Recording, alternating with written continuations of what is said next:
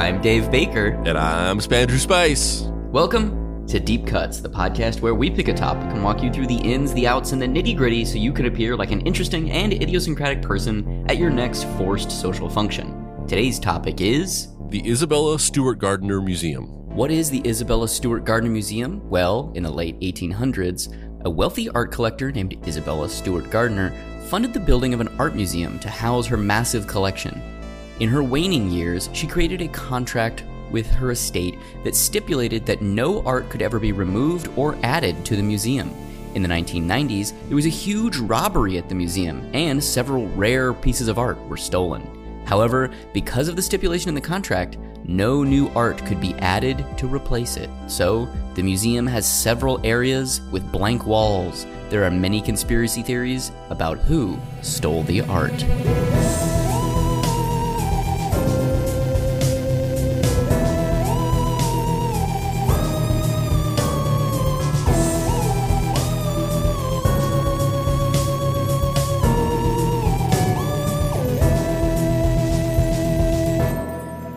Act 1.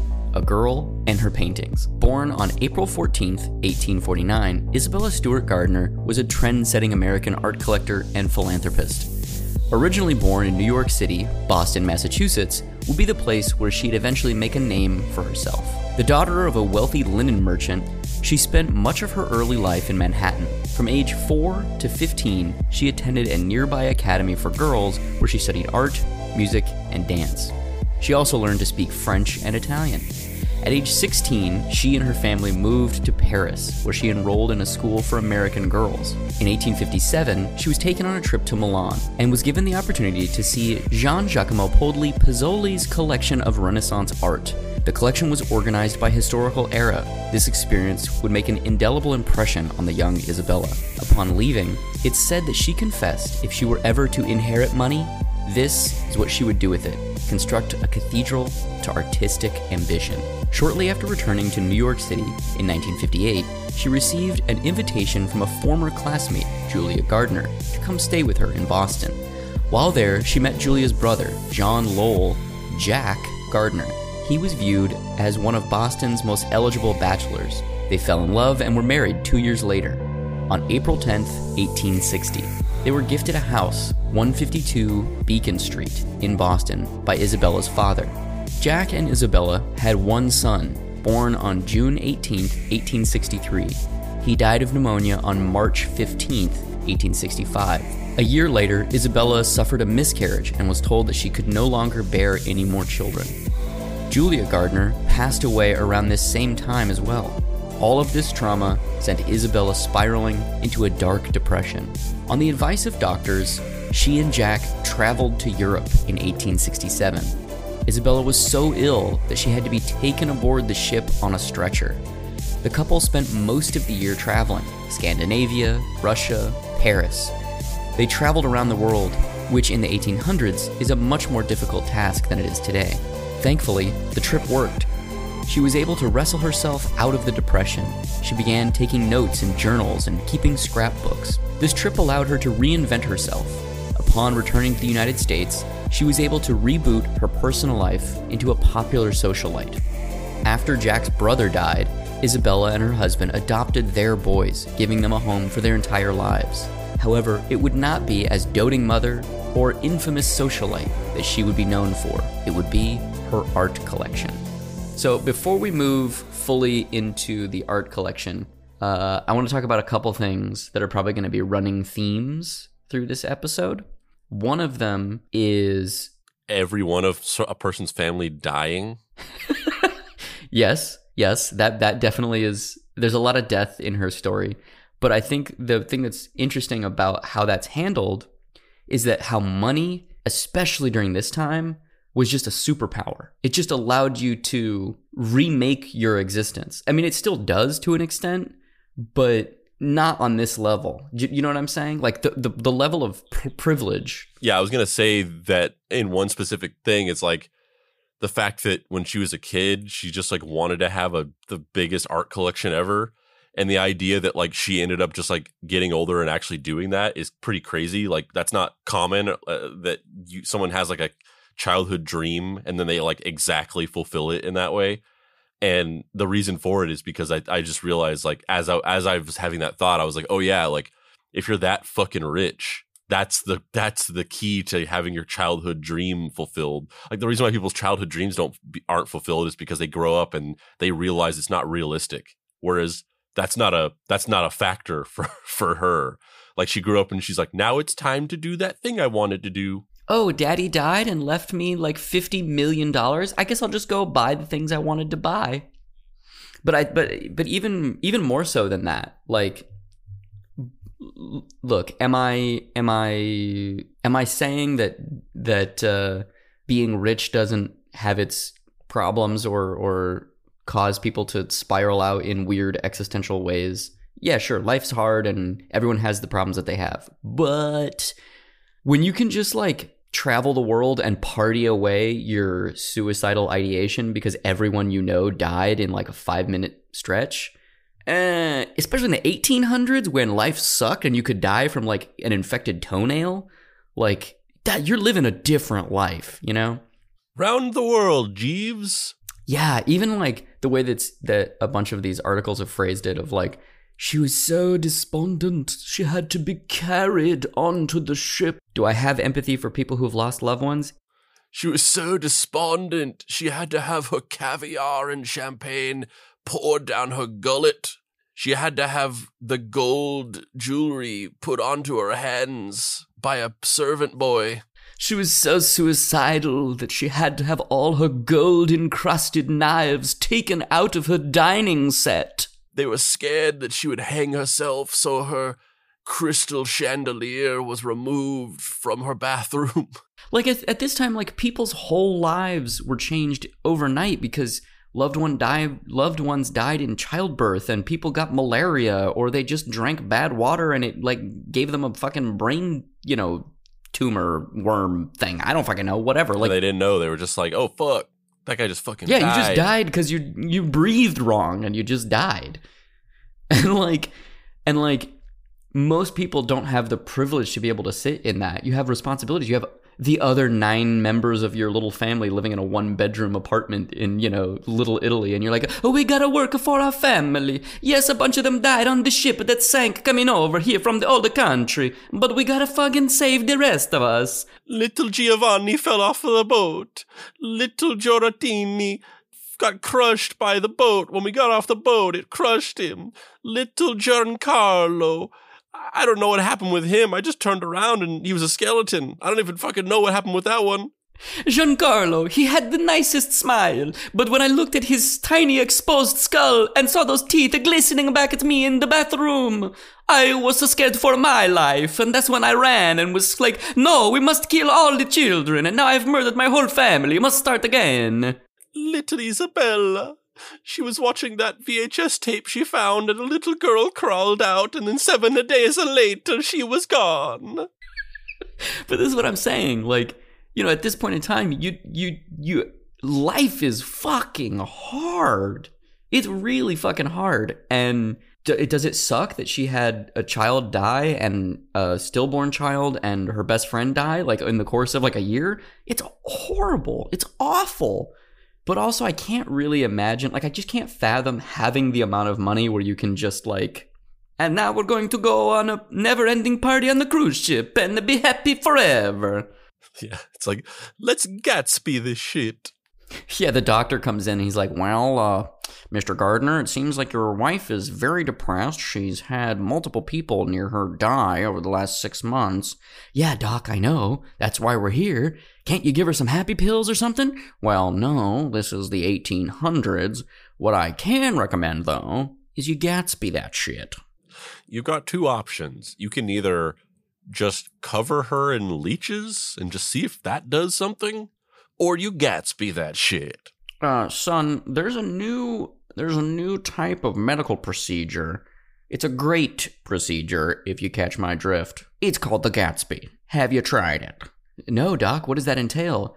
You just party all over the world. You just go everywhere all over the world, spend a bunch of money, buy a bunch of art, don't think about anything real, and maybe it'll work. Just do that forever. If If you have enough money, just do it forever.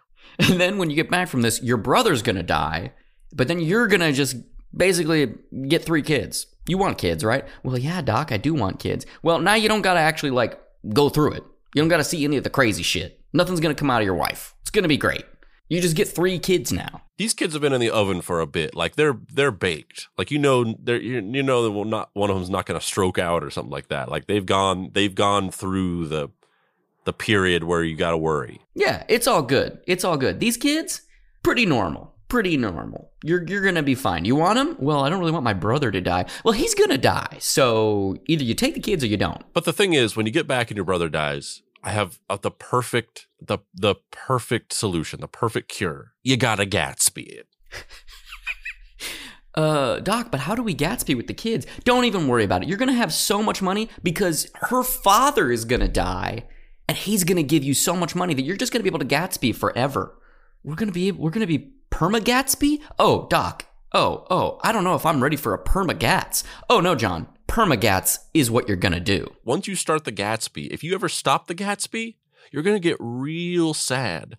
All of these things are going to catch up with you. And also you've been collecting things along the way, new things that you didn't even realize were sad because you were Gatsbying. And then if you stop the Gatsby all at once, you'll be immediately just from all sides, all of this grief will come in and it'll just crush you into a pulp.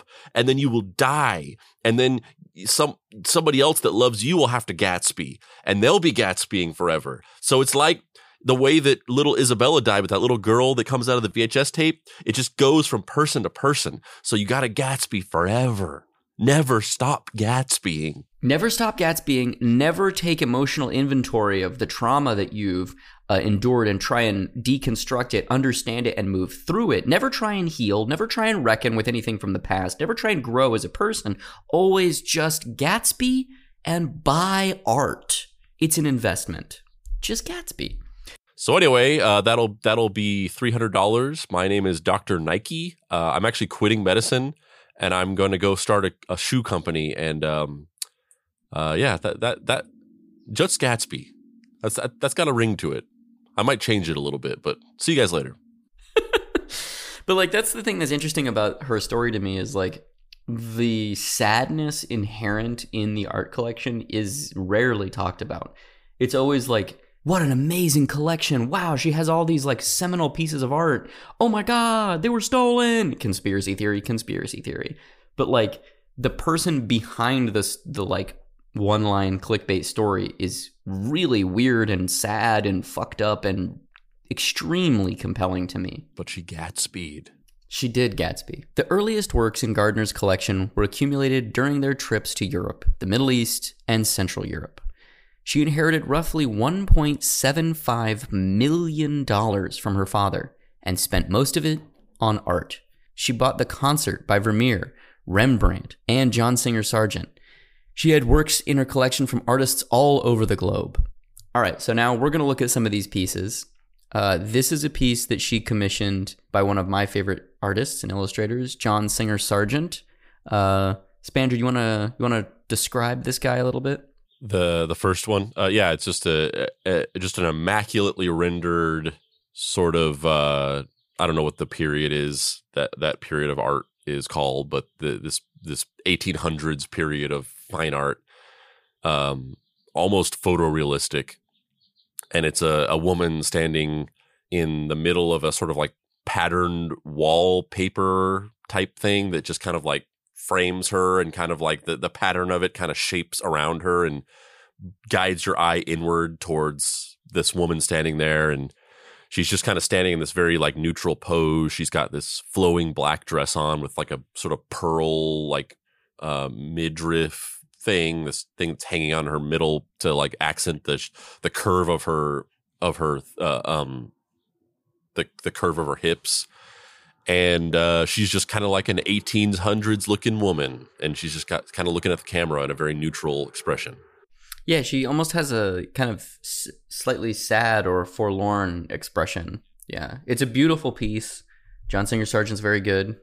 If you're not familiar, highly recommended. I don't know why I'd recommend it that way. It just is. It's highly recommended. He's amazing artist and illustrator. Yeah, anytime anyone's ever like highly recommended, I don't go and look at the thing that they told me about.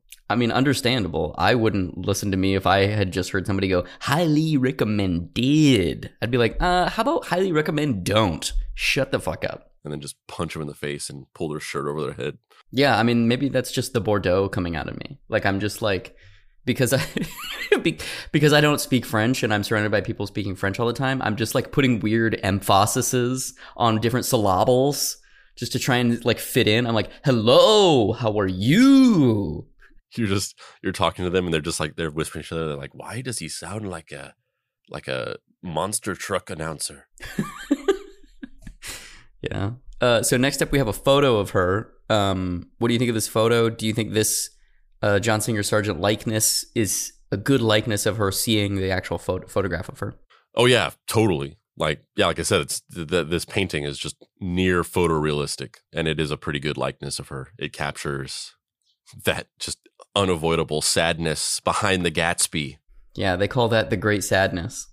Somewhere behind the Gatsby, you can never get rid of the fact. You can never get rid of whatever the 1,000-yard stare of everybody I ever loved died in 2 seconds. The next painting is by Anders Zorn, and it was painted in 1894, and it's titled Isabella Stewart Gardner in Venice, and it's a more impressionistic, energy driven piece of her opening 2 bay window doors at night and walking through, and she's wearing like a white dress that's almost like a slip, and it's rendered in all these like very evocative, emotionally evocative kind of like rapid brushstrokes, so it almost looks like both her and the environment are on fire, and she's like looking at the painter or the viewer, and seems to almost have like a little smirk, and she's kind of like almost prancing into the room, which, you know, for 1894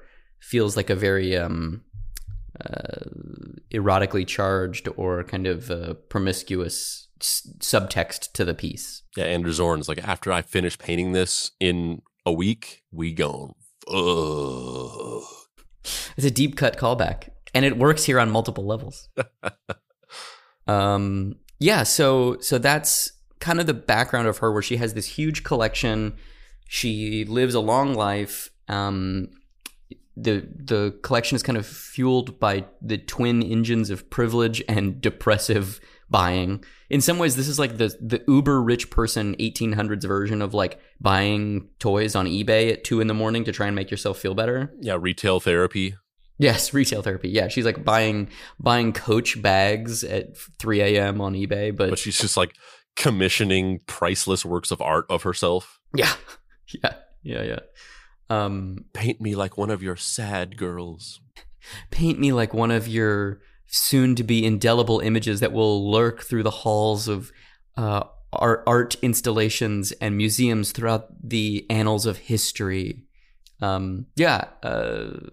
Before we kind of go to break and come back with the crazy stuff that's going to happen in the future, in the future of the 1990s. I'm curious what your exposure to this story is, and what your kind of general level of familiarity with it is. Jesus. Yes, I'm very familiar with the story. This was something I brought up to you a while back, and basically, whenever I was in college, I wrote a screenplay about art thieves, and so I did a bunch of research on art theft and the world of like black market art sales. And I learned about a lot of different stuff. I learned about just the weird world of art theft, it's kind of funny. And I kind of want to do like another episode about this more in general, because it's a very fascinating world where like art theft is almost like non-existent. It's almost never done, because it's like it's the worst asset to steal of all time, because there's almost no way to resell it. Like if you steal a piece of art that's valuable enough to want to steal, it's going to be very well known, and the art trade is such a closed loop that anybody who would be interested in buying it will know it's stolen, and they will immediately report you to the police. There's literally no way to resell stolen art. So the people that do it, typically, they either get caught immediately and just go right to prison, or they steal the art and it's never seen again, and their motives for why they stole it are just never clear. Like, why did these people steal this art? It just disappeared, and then nobody ever saw it again. And I learned a lot about a lot of different incidences of art theft, and this is obviously one of the most notorious. So I read a great book about the Isabella Stewart Gardner Museum theft, and there's also a documentary which is very good that I watched, and I just find it very fascinating. There's something about, I mean, we'll not to get too spoilery, but there's something very fascinating about the theft itself. The fact that because of the unique situation of the way that she set the museum up, the stolen pieces could never be replaced, so they still just kind of sit there as empty spots. That's very fascinating to me. But just the entire world of art theft is very fascinating to me. The idea that like it's almost rarely done. It's been done maybe like you could count the number of times that big art thefts have occurred in history, like in modern history. And the ones that have occurred in modern history are like the same 5 guys. Yeah, and it's a small handful of people who do it because like there's a very specific type of person who would want to steal art because of the fact that it's like any normal thief has no interest in it because they can't profit from it at all. And it puts a target on your back. I mean, you saying you can't profit from it all isn't completely accurate. You can. It's just very hard, and you're usually going to be reselling whatever the priceless piece of culture is for 1/10 of what the actual value is because you're selling it on the black market, blah, blah, blah, blah, blah. So you can, but it's very, very, very, very, very, very hard. But it's very, very hard to the point where nearly 100% of people who ever have stolen art are in jail. Like it's almost impossible to get away with it. There's really this is almost one of the only examples of somebody who successfully stole art and then just never got caught for it. I find this story very fascinating, and we'll get into it in the second act. But like, I'm very familiar with the story, and I love this whole thing. This is very up my alley. Yeah, me too. I love heist stories. I love real life heist stories. I love fictional ones. I love art thieves as a concept is very interesting to me because, again, it goes back to the idea of culture and privilege, where theoretically the idea of art is to capture a moment in time of a specific culture or a specific individual's experience and reflect it back to us. And hopefully we can learn from that. And I think there's something really interesting about the fact that museums are set up to be almost kind of like a curative experience for the viewer to be like, these are the things that are important from the various kind of conduits of the zeitgeists throughout time. And in its most pure kind of Platonic ideal, it's a very egalitarian, very anti-classist idea. In execution, because humans are complicated and fucked up, it's a very elitist and fucked up scenario where only, history is determined by the winners, and, the patriarchy and very oppressive capitalistic elements in our global societies over time have charted what is valuable and what is not, right? And that's what goes into these museums. But I think it's fascinating that there would be agents that are counter to that endeavor and are almost like, again, Platonic ideal, art thieves are kind of like Robin Hood, right? Like they're taking these things that should belong to everyone away from an institution and secreting it away in order to profit off of it, which is really, I guess they're almost like anti-Robin Hoods. Saying they're Robin Hoods is wrong. They're like anti-Robin Hoods, which is also very interesting to me, where it's like, this is something that belongs to all of us, and I'm going to skirt the rules and fuck everything up and take it for myself, which is really, it's just an infinitely compelling scenario. And it's also compelling to see what our apparatuses of government do to reclaim these things when they are taken. So there's lots of like weird levers of power and privilege fighting each other at like every turn in these stories. Yeah, like you said, I'm very fascinated by just the art thief themselves, and like I said, the motivations for doing this, and like the type of person who who would want to do something like this or has like motivations to do something like this. One of these art thieves, which I've had it on the list to like do an episode about this person for a long time. But one of the guys who is rumored, who people have speculated that he might have been responsible for this theft, largely because, like you said before, there's only like 4 or 5 different people who do this. Who like there's only like 5 art thieves that exist. And so he's been speculated for years. One of the conspiracy theories is that this guy was responsible for this theft. And like he's weirdly like denied it, but then other times kind of maybe like given a wink and a nod that maybe he did do it. But this guy named Miles J. Connor, and he's this guy who's just like throughout the 60s, 70s, and 80s and 90s, he just like he went on like one of the world's only art theft sprees, and he just like for decades worked with this team of people and then just stole a bunch of art from all these museums and stuff. And he never really got caught for the longest time because he really wasn't interested in selling it. Like he was just obsessed with stealing art, and he just kept it all as these weird trophies. So it's like a different outcropping of what you're talking about, where it's not like, oh, the reverse Robin Hood thing, like I'm stealing this to give it back to the people, but like I'm stealing it away from these elitist systems, and then I'm just going to hoard it for myself, which is another weird, fascinating thing where it's like the Robin Hood trope, but also like this guy is like hugely egotistical. If you read his autobiography, he seems like a very unreliable narrator where you're just like, are these things true? Like the way you tell your story, you are just like the greatest badass of all time. How much of this shit is actually true?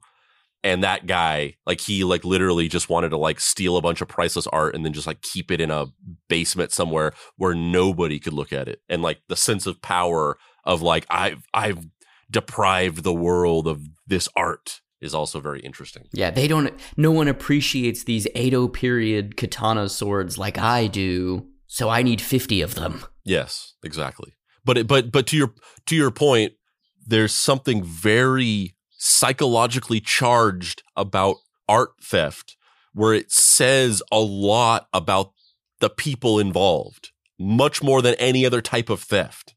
Like usually, like when you steal something, it means I don't have money, I am poor, and I need money, so I'm gonna steal some shit because I'm desperate. That's usually mostly what stealing means. Art theft is like a fucking, it's like a psychological ink blot test for the people that are involved in it in a very fascinating way.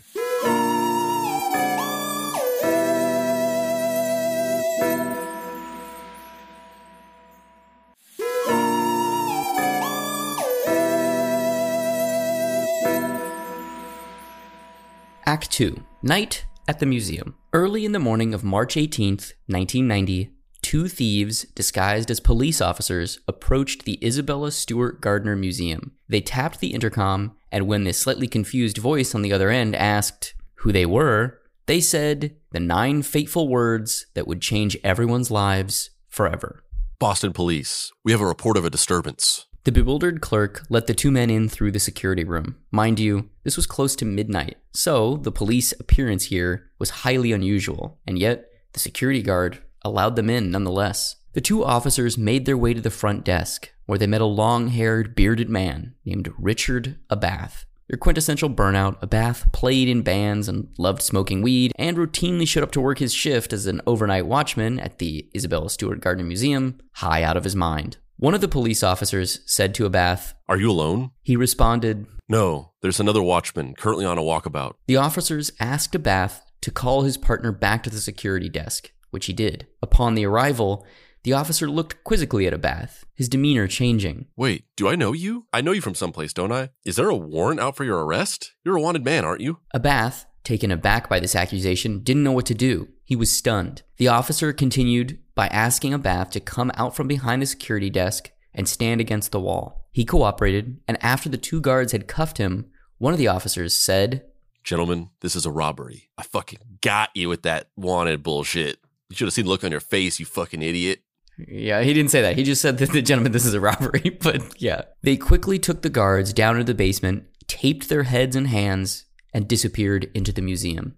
They were left unsupervised in the museum for 81 minutes, during which time they stole 13 priceless pieces of art.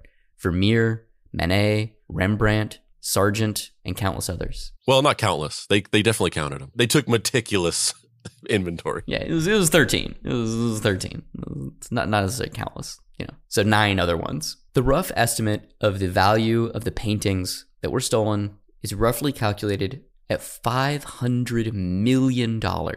It's the most expensive art theft in recorded history. Among the stolen works were The Concert, one of Vermeer's only 34 paintings that are known to exist, and The Storm on the Sea of Galilee by Rembrandt, his only known seascape. So before we move on, let's just talk about a few things real quick. So the first thing is, this museum had very tight security. I mean, clearly there was a little bit of a weak point in this burnout dude who didn't seem like he was like too good at his job. But this museum had very tight security. Like, maybe it wasn't as tight as like a really big like state funded museum or something like that, but like this was a small, very valuable private museum by a family of massively wealthy people, and they had a huge vested interest in keeping this place secure. And it really just goes to show you, and this really comes across when you read Miles J. Connor's book. I forget what it's called. I think it might just be called Miles J. Connor. It's a very interesting book. Let's see. I put the back cover of the blurb here, but I don't remember if I put the title of it. No, I didn't. I don't think I put the title of his book. Yeah, I forget the title of it. I mean, we can find out. Hold on. Oh, it's called The Art of the Heist. Yeah, The Art of the Heist: Confessions of a Master Art Thief, the Rock and Roller, and Prodigal Son. Yeah, this is honestly, I'd highly recommend reading this book. It's one of the most fascinating books I've ever read. And talk about kayfabe too. Miles J. O'Connor Jr. loves some kayfabe. Oh, 100%. To the point where you're just like, is anything in this book true at all? But the one of the fascinating things that you get across comes across in the book is just the power of social engineering, where like Miles J. Connor, at least according to him, his whole thing in his entire career of thievery was just like, he just was really good at just walking into a place and just being like, hey, I'm here, I need to do this, and I'm supposed to be here, and all right, okay. And then just like convincing people that he was supposed to be places that he wasn't supposed to be. Like just pure social engineering. He wasn't some like master cat burglar. He wasn't like amazing at cracking safes or some technical shit. He was just really good at just like walking into places and being confident. And the fascinating thing about this robbery is that it all comes down to just this little simple thing that these dudes just walked in and just owned that they were cops, and these guys just believed them. And it circumnavigated all the security of this museum for them to just be like, we're cops. Well, and the other thing too is like, so this happened on St. Patrick's Day weekend, or St. Patrick's Day Tuesday, whatever day St. Patrick's Day happened that's the night of St. Patrick's Day is when the robbery happened. And so in Boston, as you might assume, St. Patrick's Day is like way different than it is in Los Angeles, where it's like, it's kind of a thing where people go out and drink sorta, but not really. In Boston, it's like, we're going down to the fucking pub, mate. Let's go. Or it's more, I guess it's more like, we're going down to the pub. People with Scottish accents really celebrate us. Yeah, you don't know about the Scottish Irish community, and that's so racist of you, Spandrew, to not acknowledge the Scottish people's owning of the Irish holiday. That is not even an Irish holiday; it's an Irish American holiday. St. Patrick's Day, but whatever. I'm not going to call you out in front of everyone. It's fine. It's fine. This is a call in, not a call out. Yeah. But like, so because of that, the police were like everywhere in the greater Boston area during this 24-hour period. So the fact that there were cops in uniform being like, hey, wait, something's fucking going on, is like, he still shouldn't have fucking opened the door, but he was like, it's understandable why he would have, because it's not like it's at midnight, yeah. Is it unusual? Yes. But if there were cops at this place, I don't know. I don't know. It's really those levers of power, man. I'm fucking scared of cops. Well, yeah, but that's it. That's social engineering. It's like how do you even navigate around that? Because like unless you're like a really particular type of person who's like, no, show me your badges. Like most people aren't going to do that. Most people, you just see a cop and you're just like, yes, this is a cop. I don't want to fuck with this person too much. They scare me. Yes, 100%. Actually, that's something that I've been talking about a lot with Nicole about, because we're here in Bordeaux, which is a bigger city, and there's a thing here in France called Operation Sentinelle, which is basically like their version of the Patriot Act. So whenever there's like a weekend or a large social gathering of some kind, they send out the national police, not just like normal, bike cops or whatever. It's like motherfuckers with M16s and flak vests and military helmets and shit. Yeah, that's the thing is like anybody in America who, I mean, I'm not saying that we don't have our problems or whatever, but like anybody who's like the United States is like a fascist country and, it's like a fucking police state. If you walk around France or Italy, like they've got fucking just military dudes, like commandos with giant assault rifles that are just like in a park, just like you'll just be in a park and there's 3 just fucking like dudes with giant machine guns, just like patrolling. And you're just like, oh my God, like all those tourist destinations that you see, like, oh, you go to the fountain in Rome or whatever. It's like, yeah, when the camera pans slightly to the left, there's like 10 fucking military guys with giant machine guns. Yeah. Like it's not something I'm used to at all. And like yesterday we were on the train coming back from somewhere, and there were 3 national police officers like standing at my eye level. So like I was sitting down and they were following the little the checker person who like sees if everybody paid for their tickets or whatnot, and they were just following behind that person, and 2 of the guys stopped next to my chair and kind of turned their backs to me to look down the way. And one guy was right-handed, one guy was left-handed. So it's just like the butts of 2 guns like directly in my face right here.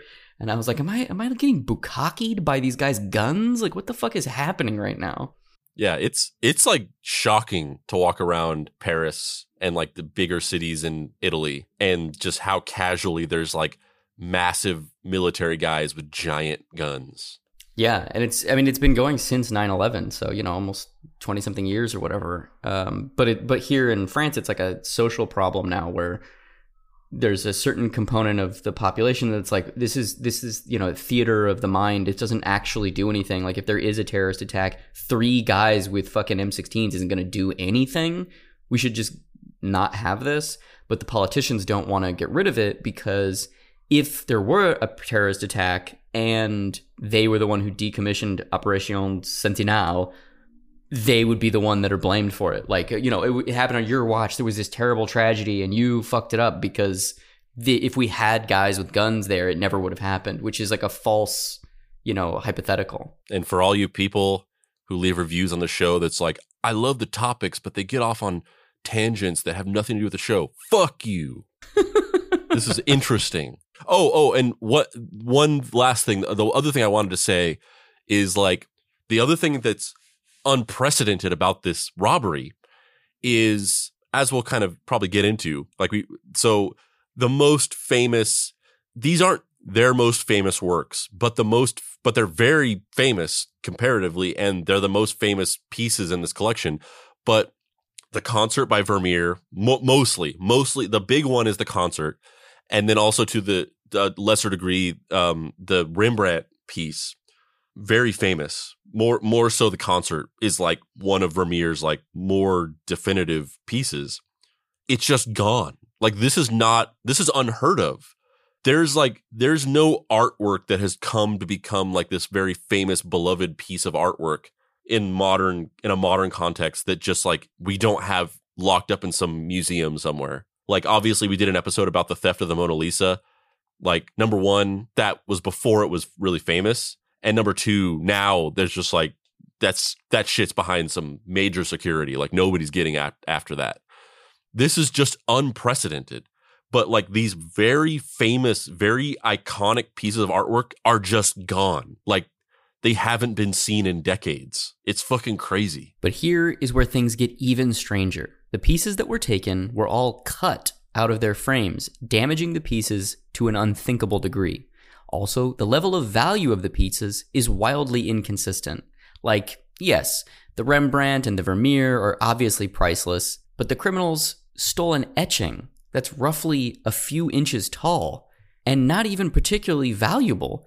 And they took the time to unscrew it from its miniature frame when they could have just as easily stolen it in the frame. The men seemed to know how to cover their tracks as well, taking the records from the security devices and the recorded motion activations from the rooms. The work has still not been discovered to this day. The museum initially offered a reward of $5 million for information leading to the recovery of the art, but to no avail. In fact, in May of 2017, the reward was doubled to $10 million. So the question is, who did it? So before we go into the suspects really quick, I just want to belabor the point that you made just slightly. The fact that this work was stolen and it's highly idiosyncratic and unconventional in the way that it was stolen, and that like an art thief that values art wouldn't cut it out of a frame. An art thief that valued weird, obscure shit would have just done that and not taken the extremely valuable ones. So it's this weird, like, half and half. It's like half of the paintings are, you know, these iconic, super famous, infinitely valuable paintings. The other half are just like strange things that are just now missing from the fucking museum. I almost said hotel for some reason. I don't know why I said hotel. They're just missing from the art hotel. It's a art. I was gonna say it's an art hotel. I kind of love the idea that we would just all refer to museums as art hotels from now on. That's what I'm going to call it from now on. Yeah, my art's taking a nap at the art hotel. But that's also really fascinating to me, in that like they had the know-how, the skill, they were super smart, they planned everything, they used social engineering, and then they also took a bunch of weird random shit that no one wanted. Yeah, and that's I mean, we'll get into the theories of who did it, but like, spoiler alert, nobody fucking knows why they did this or who did this or like what the strategy was or what their motivations were. Nobody fucking knows. Like, it's just a total mystery. The first name on everyone's lips was Miles J. Connor Jr., arguably the world's greatest art thief. His biography reads like a Buckaroo Banzai supporting character. His official bio from HarperCollins' website reads, Miles J. Connor grew up in Milton, Massachusetts, the son of a decorated policeman. During the 1960s and 70s, he was the leader of a successful Boston rock and roll band, Miles and the Wild Ones. He robbed his first museum when he was 20 years old. Shortly after, he gained notoriety for his daring escape from a Maine jail and for his involvement in a dramatic shootout with Boston police. Connor has planned and executed numerous bank robberies and museum heists, several of which are told here for the first time. And this undersells, and once again, I kind of want to do, I definitely want to do an episode about Miles Connor, but this kind of undersells it because it's like, oh, he was in this band, but at least according to his autobiography, he had this band, Miles and the Wild Ones. They were like super popular in the Boston area, where like they would go and play concerts and like hundreds and hundreds of women would go out like screaming it like Elvis style for them. And they cut a record, they cut a 45, and it was like on every radio station in Boston. And like a national record label got wind of this, and they wanted to sign Miles and the Wild Ones to a national record deal. So in the 60s, they were going to become like this huge band that we would like know about.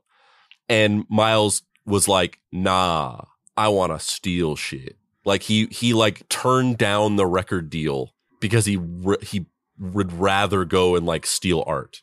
I feel like, you know how some radio shows have those like touchpads where you can hit it and it'll be, you know, like an air horn noise or like some catchphrase where it's like BJ and the bear, BJ and the bear. I feel like we need one of those that just says kayfabe. We definitely do. I mean, I think we did that for a little bit. We didn't have an air horn on the thing, but I would add the sound effects of that sometimes. We got away from that. Because like, do I believe that there is a band called Miles and the Wild Ones? Yes, I've seen footage of them playing. Do I believe that they were reasonably popular in the Boston area? Yes. Do I believe that he turned down a record contract? No, I don't. Yeah, I mean that's not even the craziest thing said in the book. Yeah, I don't even know how. I guess if we do an episode about that, we'll just kind of we would just have to do an episode where we kind of like give a. I mean, we'll obviously talk about it in the moment too, but we'll have to give some kind of message up front that's like this could all be fake. Yeah. It's the patented J.J. Arms declaration of kayfabe. But unfortunately, there's no one ever did like an article about Miles Connor that's like, this is all a lie. So you kind of can't, there's no other side of the story. There's no other like version of it you can tell. We only have his account. Miles Connor basically was the Michael Jordan of art thieves. He's stolen priceless paintings in broad daylight, used smoke bombs, and held helpless museum goers at machine gun point. Been on the run for years and had a collection that had at one point over 120 ancient Japanese katanas, the world's largest collection in existence. Oh, and that's another reason why he like the Buckaroo Banzai description is apt, because he was totally like that. At least once again, according to his autobiography, he was like this rock star dude who was like good with all the ladies. Everyone wanted to be with him. And he was also like this master thief, but also he was trained in the ways of Bushido. Like he had that weird like reverence for ancient Japanese feudal culture that like guys have sometimes. I mean, it's even more complicated with Buckaroo Banzai because Buckaroo Banzai, the character, is Japanese. The actor is not half Japanese. He's stolen Whistlers, Rembrandts, and countless other pieces of priceless culture. But here's the thing. At the time of the Isabella Stewart Gardner heist, Miles J. Connor Jr. was in jail. How are you going to explain that? How are you going to pin a guy on robbery when he was literally in jail when it was happening? There are ways. I don't know, man. He was in jail. Seems pretty cut and dry to me. He was in fucking jail. Moving on from Miles O'Connor I don't know why I keep wanting to say Miles O'Connor. Because you're the fucking racist one. Yeah, it's that. And I am going to fucking cancel you. Moving on from Miles Connor for a moment, there are 4 main theories of who could have done the Isabella Stewart Gardner Museum heist. Number 1, the Dr. No theory, which is, in my opinion, A, the best name of all of the theories, and B, I think any of these theories has some version of the Dr. No theory involved in it in some way. The Dr. No theory posits that a rich multinational art collector hired professional criminals to Ocean's 11 the paintings. The reason why this theory is popular is because the paintings would be very difficult to fence because they're so famous. They also haven't shown up anywhere and haven't been seen in public, meaning they must be in a private collection somewhere. What do you think about this? Does this ring true to you? That maybe there's some version of a rich benefactor who's just like, I just want art. Give me the art, criminals. Yeah, I mean, it's plausible for sure. I think, I don't know if we get into it here, but there was an incident that occurred where somebody swears that they met up with somebody who tried to sell them the concert by Vermeer.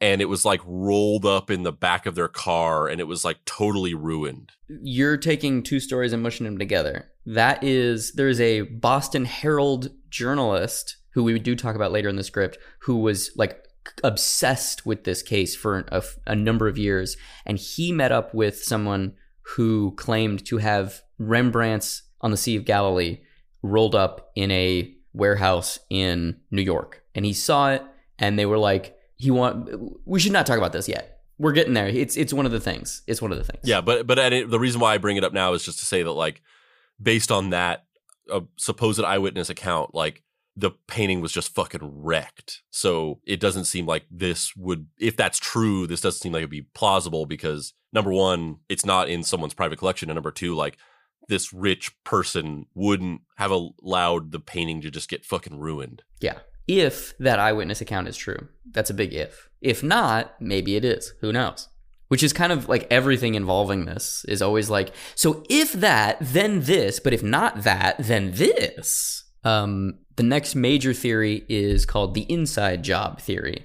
As the name might suggest, it's basically somebody involved in the museum helped them do it. There are multiple potential culprits for this theory. One being Richard Abath, the night watchman, who apparently, according to this theory, was in on it. Another one being that the assistant director of the museum was somehow tied to the job, and another one being that someone who was friends with an employee got insider information because of a gambling debt. So could Richard Abath have done it? It's possible, but when asked about it, he had this to say. Even if they get the painting back, they'll never be the same, and I feel horrible about that. I don't want to be remembered for this alone. I'd like to be remembered for the good things I've done. I'm a husband, a father of 2 really cool kids. But they're saying it's a $500 million worth of artwork. And ultimately, I'm the one who made the decision to buzz them in. It's the kind of thing most people don't have to learn to cope with. It's like doing penance. It's always there. So there's a lot of footage of him in this documentary that, you obviously have seen and I have seen as well. And my takeaway is I want to be anyone in this story other than Richard Abath, because that just seems so horrible. It seems so fucking shitty to make one I don't know, he looks like a cop to me. Bzzz, and now everyone just hates you. And no matter what you do in your entire life, it's just compared to this horrible thing. Yeah, it's like the guy who accidentally ordered that airstrike warning in Hawaii. It's just maybe that might be illegal in some ways, but you didn't do anything technically wrong, illegal or something that you would get in trouble for, really. But everybody hates you. You are directly in a way that was total accident and you didn't mean to. You are just directly responsible for this thing, and everybody hates you. Especially because his vibe is so just hey man, how's it going? You can even tell from his quote about him feeling bad. He's like, I'm like a dad to some super chill kids, man. I just fucking want to smoke weed and jam out, bro. He really just has very sad hippie dad energy. Yeah, I agree. I wouldn't want to be in that position at all, because it's just God, man, there's nothing I could have done to avert this unless I just really had the forethought of maybe these guys are fake. And because I made this one mistake that probably anybody would have done in this scenario, because it happened to be me, everybody fucking hates me. What do you think? Does the inside job hold any merit for you? Does that ring any bells of I don't really buy it. Not even just because it seems like the guy's harmless or whatever. It just doesn't seem plausible to me. Next one is the Irish mob theory. The Irish mob theory suggests that the Irish mob did it in order to sell the pieces on the black market in order to get a large amount of money to send to the Irish Republican Army, the IRA, which, as we all know, was engaged in a civil war in the 1990s, and it was a very hot button issue. What do you think? Does that feel maybe like it's a little bit more, a little shimmy, a little shake? What do you think? I mean, it's a theory that could totally be true, but also is a total conspiracy theory.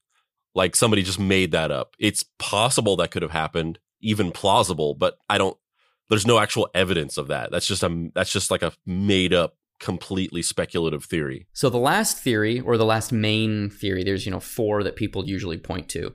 And the 2 main ones are Miles O'Brien or the Italian job, or the Italian mafia theory. And this is the Italian mafia theory. A mob-connected criminal named Bobby Donati is thought to have possibly organized the heist in order to get his superior out of jail, something that Miles O'Connor had previously done for himself. If it was Donati, he's not telling anyone because he was found murdered in the trunk of his car in Revere, Massachusetts in 1991. At the time of his death, an informant claimed that the Gardner heist was commissioned by a powerful international organized crime figure and that 5 total thieves were involved. And here's where things get even crazier. Our boy Miles Connor comes back into the picture, but not in the way you might think. His associate, Bill Youngsworth, who Connor had initially trusted to house his massive collection while he was in jail, started selling the stuff out from under Miles O'Connor out of his storage unit. Bill Youngsworth got picked up for another crime and tried to bargain with the Boston area police by saying that he could provide info on the Isabella Stewart Gardner robbery, but no one believed him. But in the surrounding publicity, Youngsworth befriended a reporter for the Boston Herald. The reporter wanted to believe Youngsworth so much, but needed more evidence in order to speak to the police on Youngsworth's behalf. Youngsworth wanted immunity for both him and for all of his charges to be forgiven, and also wanted immunity for Miles Connor. One night, the phone at the Boston Herald rang. "Be at your office around midnight," a voice said on the other end, and then hung up.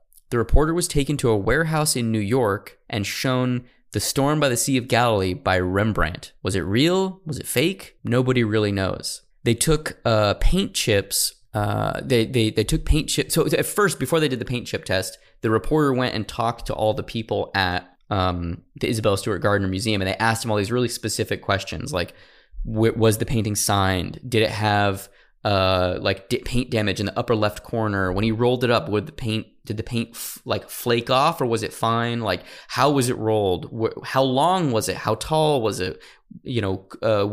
When you shone a flashlight on it, did it reflect the light, or did it kind of feel like it absorbed the light? They asked the reporter all these questions. He got them all right. Then they was like, we still don't really think this is the painting. So they made the reporter go back to Youngsworth, or whatever the fuck his name is. What the hell is it? Bill Youngsworth. And he was like, I need a paint chip. I need you to give me a paint chip so we can prove that it is the painting. He got the paint chip from Bill Youngsworth, took it to a basically like a restorative guy, and they were like, is this paint the right paint that could be used time-wise for the Sea at Galilee? And he was like, yes, it is. Oh my God, this could be the real painting. And then they took it to a different guy who's an expert in the colors that are used in the painting. And that guy is like, Red Lake, which is one of the colors in the painting, is not a color that Rembrandt would have had access to. So it's definitely not I don't think it's the painting. Was it the real painting at Galilee that he saw? Who knows? But those are basically the four kind of assumed possible theories. And then there's also a bunch more stuff with the mob where they basically were using the painting to try and get this head mob boss out of prison.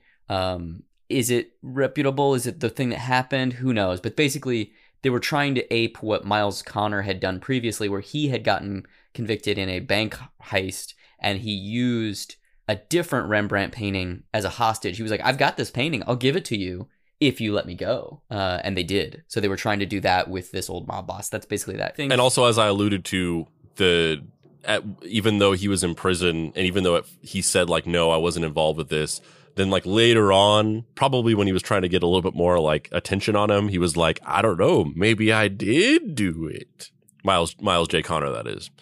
So what are your do you have a gut instinct one way or the other? Because really, these theories are kind of just who the fuck knows. But the question is really the only one that we can kind of have any sort of like educated guess is, do we think Miles O'Connor is involved in some way or not? Well, that's the funny thing about it is that the only reason why that's even a discussion topic, and the reason why that's even plausible, is because of how few art thieves there are, as we talked about before, how insular this whole like underground network of people is.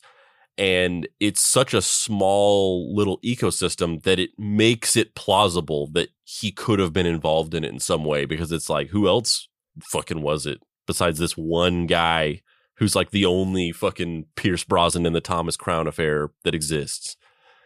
And also I think he was like loosely based on him. But other than that, if it wasn't for that, I would be like, yeah, of course not. Because number one, he was in jail. And number two, he's like a notorious, like fucking yarn spinner. He just seems like he makes up a lot of the stuff of his life. And aside from that, like the plausible one to me is like the fucking the Italian mob one. Like that's the one that sounds the most plausible. But ultimately, the thing that I find more interesting than trying to like speculate about who did it or whatever, because like honestly, like I'm not really that into conspiracy theories. Like in terms of like legitimately creating them and speculating on them. I'm interested in them as a topic and like reading about them and other people's conspiracy theories. But I'm not personally interested in being like, I think it happened like this. Like to me, that's not really engaging, because at the end of the day, it's like you just made this up and you're probably wrong. So for me, I don't find that entertaining to do. The thing that's more interesting to me is the fact that we have no fucking idea. Like, that's the thing that's fascinating to me. Like, I'm not interested in trying to figure it out. The fact that to this day, we have zero clue and almost zero leads to get any kind of information about what happened on this night is crazy. Because of the involvement of the level of famous artwork, because of the fact that we've never recovered it, because of the high profile nature of it, it's so crazy and fascinating that we just have no idea what happened. Anything involving people, usually you find out something. Like, to this day, we never caught the Zodiac killer, but we kind of know who did it. There's just no proof. But we have no fucking idea what happened with this. And the other thing that is really fascinating that we kind of didn't really talk about, that is one of the more fascinating things to me, is because of the way that the Isabella Stewart Gardner Museum was set up, and the way that she established the trust in her will, she basically established that no art could ever be taken out or put into the museum.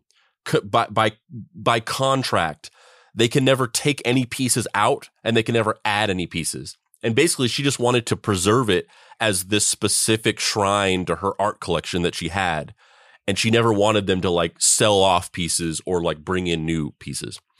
But because of that specific stipulation in her estate with the trust of the museum, they just had to leave all of those blank spots where all of the art was stolen.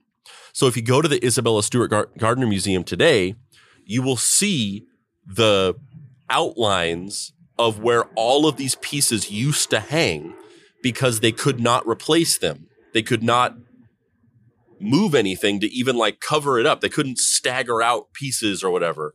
So there's literal just like empty frames where the pieces were cut out. There's blank spots on the wall where other pieces were taken. And so you can go and see this like time capsule of this robbery that happened, which is like really interesting and fascinating that it got set up that way.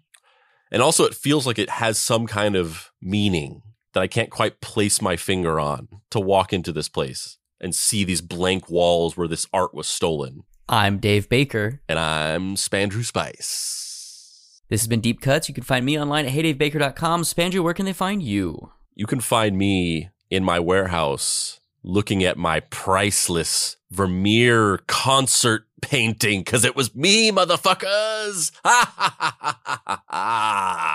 Even though I was like fucking 3 when this happened. And you can't find me on social media because I don't use social media. But if you want to pay your respects to the dear beloved Papa Pricey, you can find his book, Deadbolt AI Private Eye, at dapricerights.com.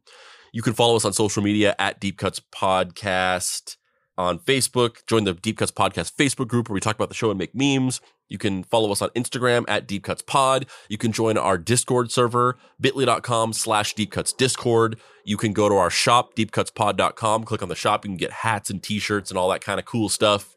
And there's going to be some cool, even cooler stuff coming down the pipeline that I'm excited, but I'm not going to tell you. So just leave it at that.